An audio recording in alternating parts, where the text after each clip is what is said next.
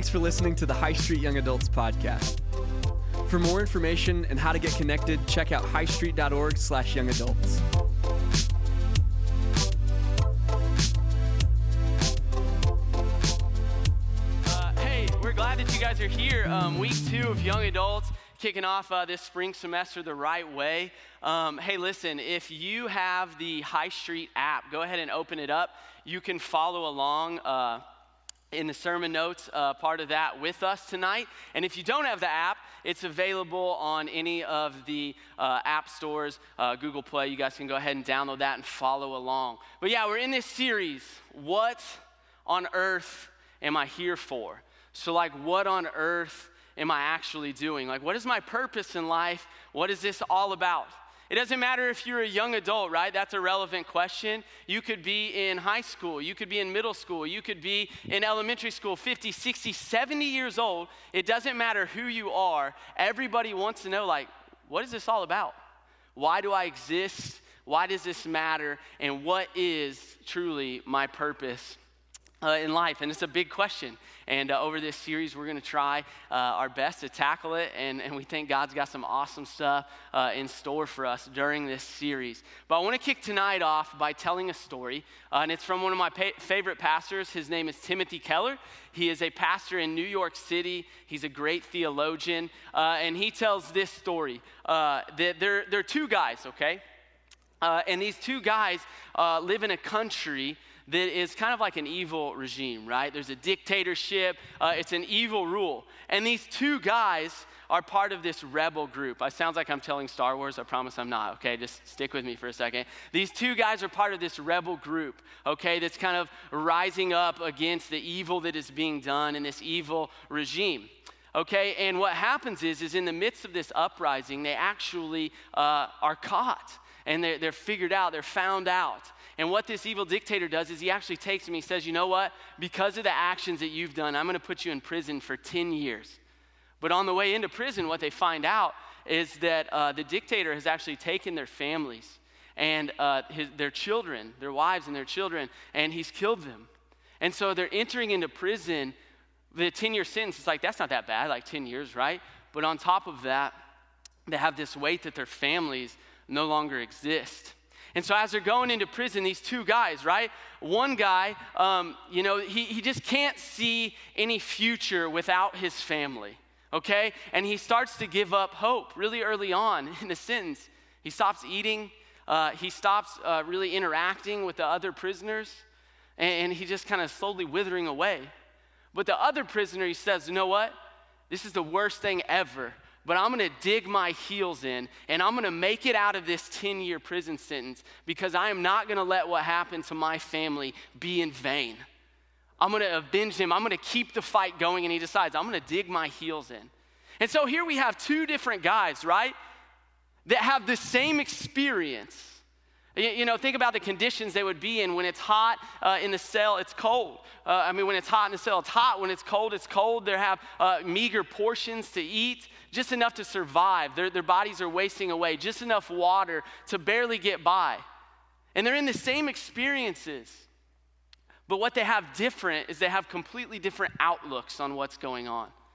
They're having the same experiences, but they have completely different outlooks about what they're going through.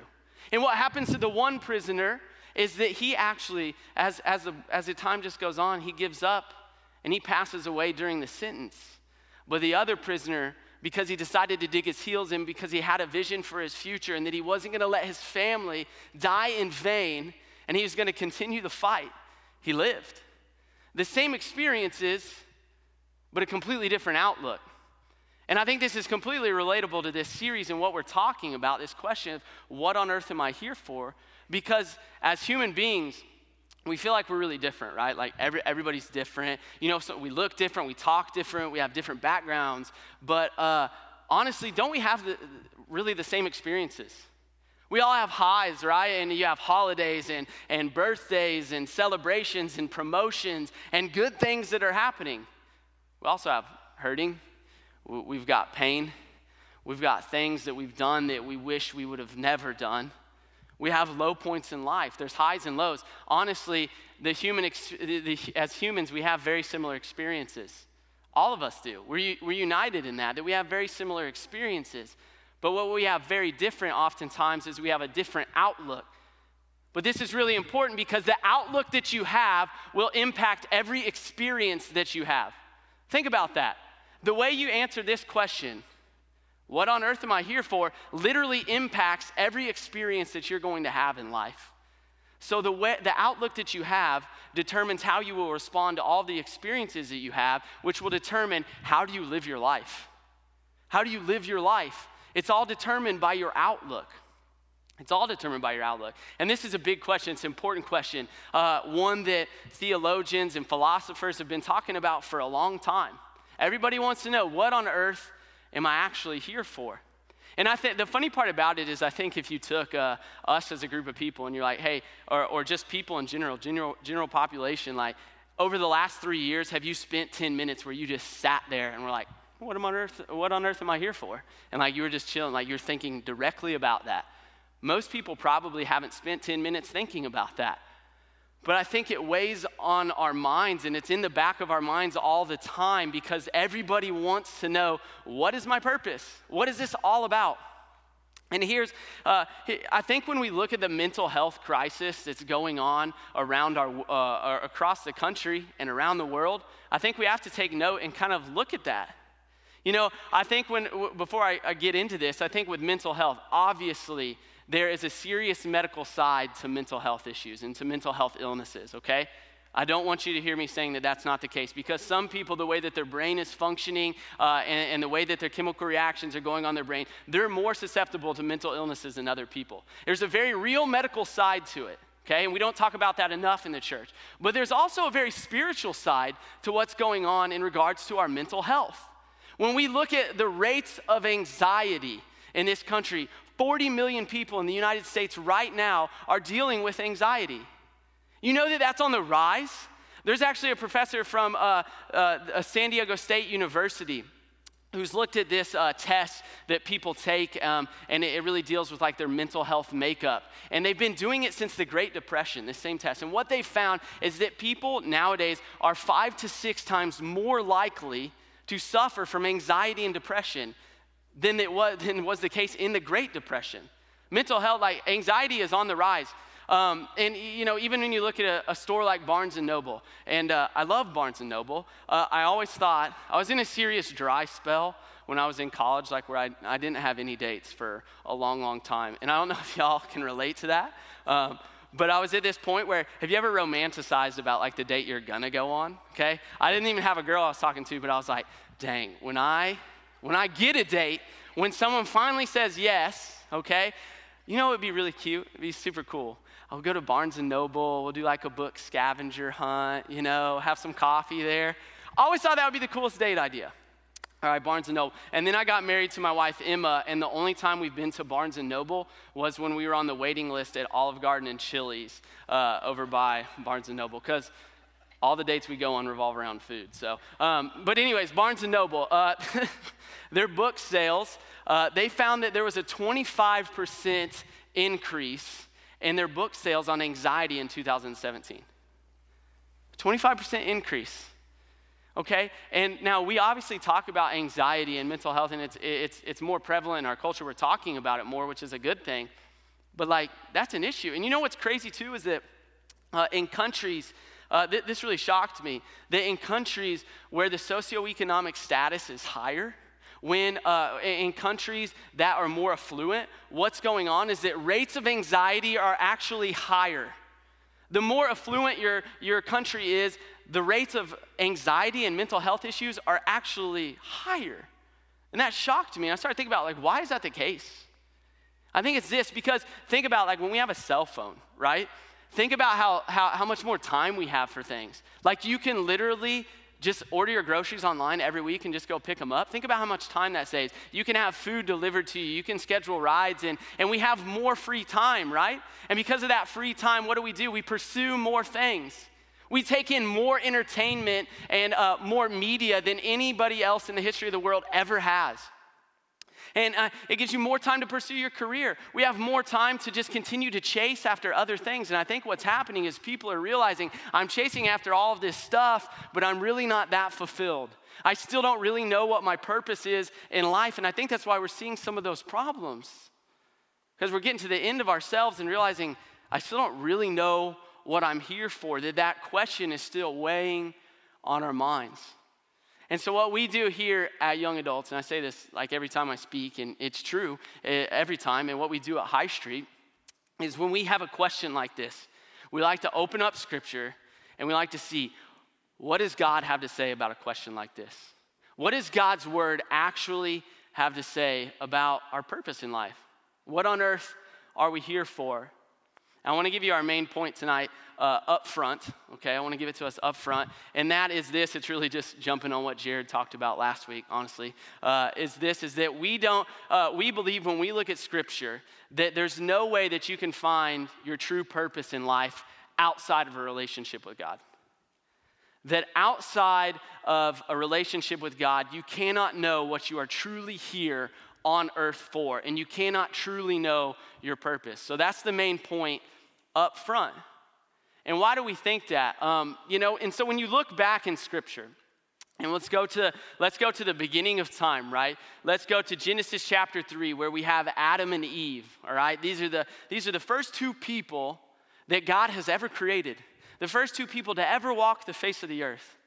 And in this passage, what we're looking at is Adam and Eve are in like perfect harmony with God. Things are great in the Garden of Eden. They're united in a relationship with God. Things are as they were intended to be. But what happens is they have one command, that in the center of the garden, that they're not to eat fruit from a certain tree, the tree of the knowledge of good and evil, right? And what happens is the serpent comes. And the serpent is really just in this passage a representation of Satan. And what he does is he says, hey, God, he just doesn't want, hey, listen, Eve, he just doesn't want you to take from that because he knows that your eyes are going to be like, you're going to see what he sees. So that's why it's really not that big of a deal. And what happens is here in this moment, this is when we start to see that sin enters the world, because sin is any time we do something outside of the command of God. And so in Genesis 3, verse 6 through 7, it says this. It says, the woman was convinced by the serpent. She saw that the tree was beautiful and its fruit looked delicious. And she wanted the wisdom that it would give her. So she took from the fruit and she ate it. Then she gave some to her husband who was with her, and he ate it too. At that moment, their eyes were opened, and suddenly they felt shame at their nakedness. So they sewed fig leaves together to cover themselves. And so here we have Adam and Eve who are in perfect harmony with God. They're in a relationship with God. They're unified with him. Things are as they are intended to be as long as they follow his commands. And what do? They do the opposite of that. And they disobey God. And so what that did is it separated them from God. Adam and Eve over here and God over here, it separated them from God. And if you look at verse 7, it says this. It says, at that moment, their eyes were open, and suddenly they felt shame at their nakedness. This was the start of a cosmic longing for something more. You ever notice that? How like we want something more? That people all around the world, we want more, and that you look around the world and the things that are going on and it just doesn't seem quite right, that this is the start of cosmic longing right here. And what happened is they became shameful, right? They became ashamed of what happened. They traded freedom for shame. That's what happened. When sin entered the world, freedom was exchanged for shame. And if you know this, you guys have felt shame in your life when you're a kid or recently or whatever. And when you have shame, it just doesn't feel quite right. It just doesn't feel like, you just feel that guilt, that weight, that anxiety of what's going on. So they traded freedom for shame in this moment. Because what happened was then they weren't in relationship and unified with God the way they were intended to be. And so when we look at this on what on earth am I here for, we got to pay attention to what God says happens at the very beginning of time. And so what does our world say, right? Okay, that's just part, and we're going to continue to look at Scripture. That's just part of what God has to say about this. That's not the whole picture. But what do like we get told, hey, this is what you're here for. This is how you can find purpose. And I always love January because everyone's doing New Year's resolutions, right? I think it's awesome. I'm gonna celebrate people that are doing New Year's resolutions. I don't want to make fun of that. And it's still not too late to talk about it. And if you've given up, there's still time to continue on in your journey to have a New Year's resolution. But I was looking up some articles. There's a guy named Tony Robbins. He's like a life coach, and I don't really know much about him. I hear that he's very vulgar, like you pay to go to a seminar, and he really gives people advice and whatever. I looked at, like, what does he have to say? Like, he did an article with Forbes, and he says, hey, here's some things you can do to have the best 2019 possible. And I looked at some other self-help articles and I looked at what did they have to say? Like, what is like the advice, like the self-help advice that's out there for people about what on earth am I here for? What is my purpose? And, it's really interesting because one of the first things they said is that you need to feed your mind and you need to just kind of create a growth mindset in your life, right? Any teachers in the room? Yeah, I know there's several. Like, you hear about create a growth mindset all the time. Like, it's the buzzword in education, okay? And so I laughed at that. But it's like, hey, get wisdom. Get wisdom, strengthen your mind. And what's funny is that that's the same thing that Scripture teaches. I mean, when you look at the book of Proverbs, it says that getting wisdom is the wisest thing you can do. That wisdom is supreme to everything. That wisdom is more valuable than silver and gold. And so we see that Scripture points us to, yeah, absolutely, get wisdom, get understanding. What else did they say? Hey, you need to strengthen your body, right? In 2019, if you'll feed your mind, you need to strengthen your body as well. And what's interesting is that in 2 Corinthians, we see that God tells us is that, hey, your body is a temple for the Holy Spirit, and like you need to honor God with your bodies. And if you believe that God is a creator, then like if he created us and exercise clearly benefits our bodies and benefits us with our mental makeup and our mental health, like obviously we would want to engage in that. But that's what Scripture points us to, is that, yeah, you should strengthen your body. Strengthen your body. Right? What else do they say? Hey, they say take massive action. What does that sound like? Faith. Take massive action. Get outside of yourself. Look at Scripture and you look at the people in Scripture. That's what God was always challenging people to. That's what God was always challenging people to. You look at Moses and he's like, hey, you need to go lead these people. He's like, nah, I'm out. And God's like, nah, you got this. And he's like, nah, I'm not going to do it. And God's like, yeah, I've got you.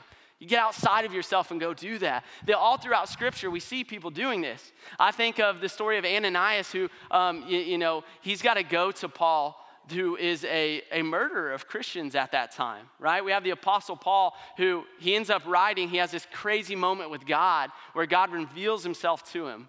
But prior to that, Paul is basically, he's just tearing down the church. He's persecuting the church. And so people know this, right? That's his reputation. And God comes in and I says, hey, listen, you know what you need to do is you need to actually go and tell Paul something for me. And he's like, nah, he kills people. I'm not. He's like putting people in chains and stuff. I'm not about that, okay? And God says, no, you can go. I want you to get outside of yourself and do this. And so we see that that's a consistent theme in Scripture. What else do they say? Hey, write down your goals, okay, for 2019. Find a mentor in 2019. That'll help you have some purpose. And what you see is that in Scripture, we see this as a consistent theme too. I mean, we just talked about Paul, right? When you read through the book of Acts and you read through some of Paul's other letters in the New Testament, you see that he always had a goal in mind. He would say, if God allows me to go here, this is where I would like to go next. If God willingly, he'll allow me to go here. And we see that there's goals all throughout Scripture, that people had that mindset where they were having goals. And what else do we see? We see that, having a mentor. One of the biggest themes of Scripture is discipleship, that someone who was following Jesus would help someone else who was following Jesus further their relationship. You look at Proverbs again, the book of Proverbs. Hey, get wise counsel. Surround yourself with wise people. Don't be around fools all the time. Get around wise people, and they'll help further you along. We see that these are themes that we see in Scripture over and over again. And so I think it's easy to be like, self-help, what a joke, right? But what we're seeing is things that are working for people are things that actually get their root out of Scripture, out of God's word. This is where that comes from. That's why those things mean something to people. That's why those things are effective for people. One of the other things that they talk about is like engage in daily affirmations, okay? And I didn't really quite understand what this was at first because I hadn't really heard of that before, but like engaging in like self-affirmations are like, I think there's definitely some truth to like positive self-talk and self-fulfilling prophecy, obviously, but a daily affirmation is something like, hey, you're speaking to yourself what's gonna happen, right? You're gonna affirm what's going on in your life. So I look at it as like, I'm a teacher, and so like I would be thinking like I'm standing in the mirror in the morning and I'm like before I'm going to work, and I look in the mirror and I'm like, you know what? You're not gonna let that kindergartner make you cry today, okay? Because you're bigger than them, all right? And you're the boss. They pay you to teach that class, and so you're not gonna allow them to bully you, and you are gonna have control of that classroom today, and your classroom management skills will be good enough to make sure that the class is doing what they're supposed to. And you're like talking to yourself, pumping yourself in the mirror. I'm getting like fired up right now just talking to myself about it. But it could also be like, you know, we're talking about, strengthening your physical body. Maybe you're on a diet, and there's a donut there, and you're like, I'm not gonna eat you, donut. You know why? I'm better than you, all right? Today I'm better than you, donut. And I don't have to eat you because I did 5-minute abs last night and I'm gonna look good by the time spring breaks here, okay? So I don't need you. I would eat the donut. I promise I would eat the donut. I have no self-control. But that's like self-affirmation, right? That's positive talking to yourself. And I do think there's some warrant to that. But you know what you could do besides that? Is you could speak scripture to yourself. Because what that is, that's God's word, what he said about you. So instead of talking to myself, I'm gonna let God talk to me. So maybe you're someone in here tonight and you've struggled with a self-image issue. You're a guy or a girl and you're struggling with your self-esteem. And what you could say instead is Psalms 139, that you were knitted together inside of your mother's womb and that you were fearfully and wonderfully made. What if you spoke that to yourself? What if you're struggling and you're scared and you're fearful and you don't know what the next step is in your life? You say 2 Timothy 1:7, you say, God did not give me a spirit of fear and timidity, but he gave me a spirit of power and love and self-discipline, that I don't have to be fearful because I know that the plans that God has for me are good plans, that he's faithful to me. You can start speaking scripture to yourself instead of just positive self-talk, that it doesn't just have to be a one-way conversation either. What do we have? We have prayer, where we can go to the Creator and we can have a conversation with him, that it doesn't have to be one way. And so instead of just talking to ourselves, we could talk to God. See, some of these things are good things. They're great things. But even the things that are biblical are going to fall short in your life. You could do everything right.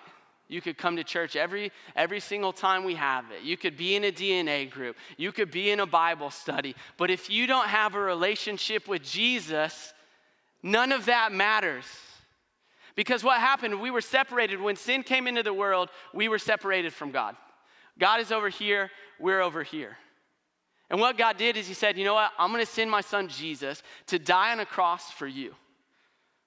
And in that, bridging the gap, allowing him to be a payment for your sins so that you can be in a relationship with God. It's not that complicated. The scripture tells us in Romans that all you have to do is call in the name of Jesus and you'll be saved.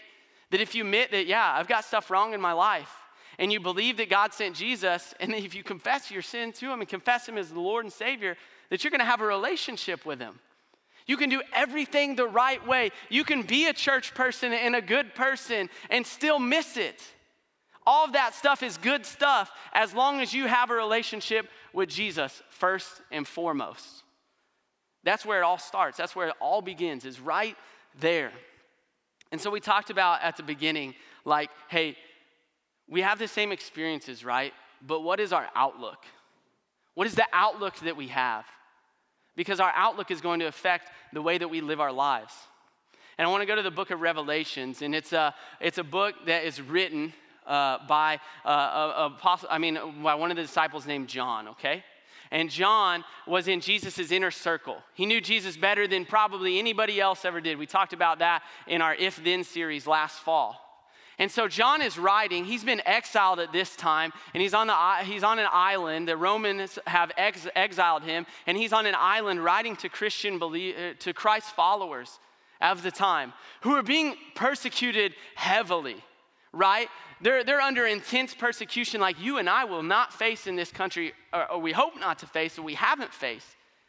They're under intense persecution, and he tells them this. It's like a reminder of the outlook they need to have, because what John had happen is God had spoken to him in a very unique way. And when you look at the book of Revelations, God had revealed some things to John that were quite incredible.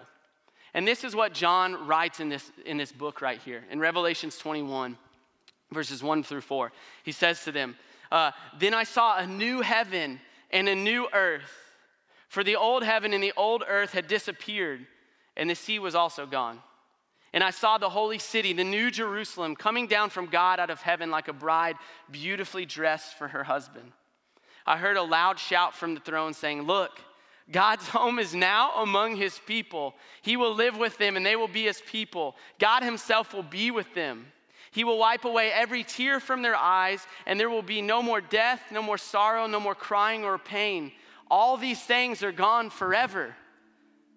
That what is your outlook on life if you have Jesus is that, you know what? I might have some bad moments, but I'm not gonna have a bad day because I know that my eternity is secured and that I have a hope that is beyond this life. And so when I look at any experience that I have in this life, my outlook is that I'm gonna spend an eternity with God and with God's people. And there's gonna be no weeping and no hurting and no pain. So when I get out of bed on a Monday morning and I have that sense of dread, I get to be joyful instead. I get to be joyful instead because I have a hope in something that is greater. I love how Rick Warren, who wrote the Purpose-Driven Life, which sold a ton of copies in this country, right, and around the world. He says, every day I wake up and I sit up on the side of my bed and say, "God, I want to know you better today, and I want to love you more. If I don't do anything else, I want to know you better, and I want to love you more." When I look at Eddie Lyons, who's the senior pastor here at High Street, the leader of our church, he said, "You know what? I developed a discipline that when I get out of bed, I pursue God first thing in the morning. It's the first thing that I do." You know why? Because as Christ followers, we have to have that daily reminder that my outlook affects every experience that I have, that we have to remind ourselves of that daily. I think of the book of Corinthians, in 1 Corinthians, where it talks about, hey, set your mind on things of eternal matters, not of things here on earth, right? That's what we have to do in the morning when we wake up. And then our problems don't seem so big. That person who's hateful to us doesn't seem so personal of an attack. That I have something to work for and to live for. It's not just money. It's not just power and influence and feeling good about myself. But that my eternity is secured. That my eternity is secured. I don't know where you're at tonight. I don't know if you have a relationship with God, if you've asked Jesus into your heart. Now, I don't know if you're someone who maybe has a church background and you feel like, you know what, I've been away from God for a while, but I've done some things that he's not going to want any part of me. Maybe you're someone who's in church every week and you've got some sin going on in your life that you feel ashamed of. I want to take us back to Genesis chapter 3, and I want to go into verses 8 and 9 real quick. It says this, it says, "When the cool evening breezes were blowing, the man and his wife heard the Lord God walking about in the garden. So they hid from the Lord God among the trees. Then the Lord God called to the man, 'Where are you?'" This is the first sin that ever took place in the history of the world. And God's response is not to crush him. It's not to say, "What were you doing?" He could have dropped the hammer on him. Instead, he says, "Where are you? Where are you?" You only ask that question if you really love somebody. Where are you? That God's response to our sin initially is, where are you? Does he approve of it? No. Does he want us to stay in it? No. But he's asking us, hey, where are you? Where have you been? You can come back to me. So I don't know what your background is tonight, but that's what God's saying to you. No matter if you've got a relationship with Jesus or you don't, God is saying, where are you? And so in a minute, we're gonna close here and we're gonna sing again. We're gonna finish in worship. We're gonna have some people down front. And if tonight is a night where you're like, I don't know what I'm here on earth for, but I feel like God is stirring something up in my heart, and you're like, I want a relationship with Jesus, tonight could be the night that changes everything for you.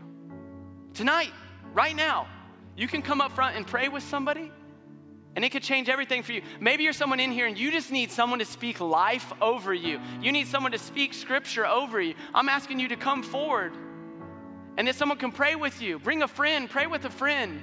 Maybe you need to intercede on somebody's behalf and say, I know someone that doesn't know what on earth they're here for.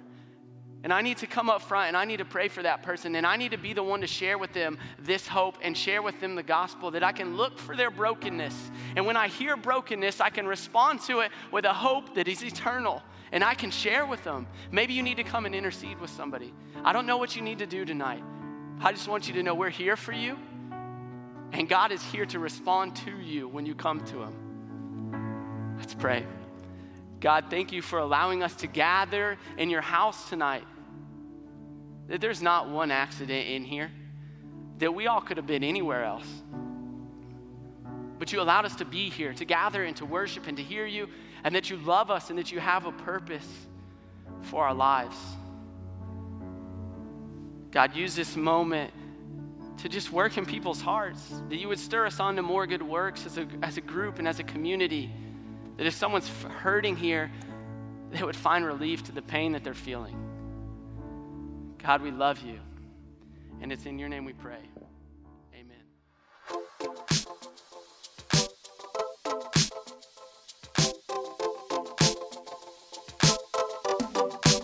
Amen.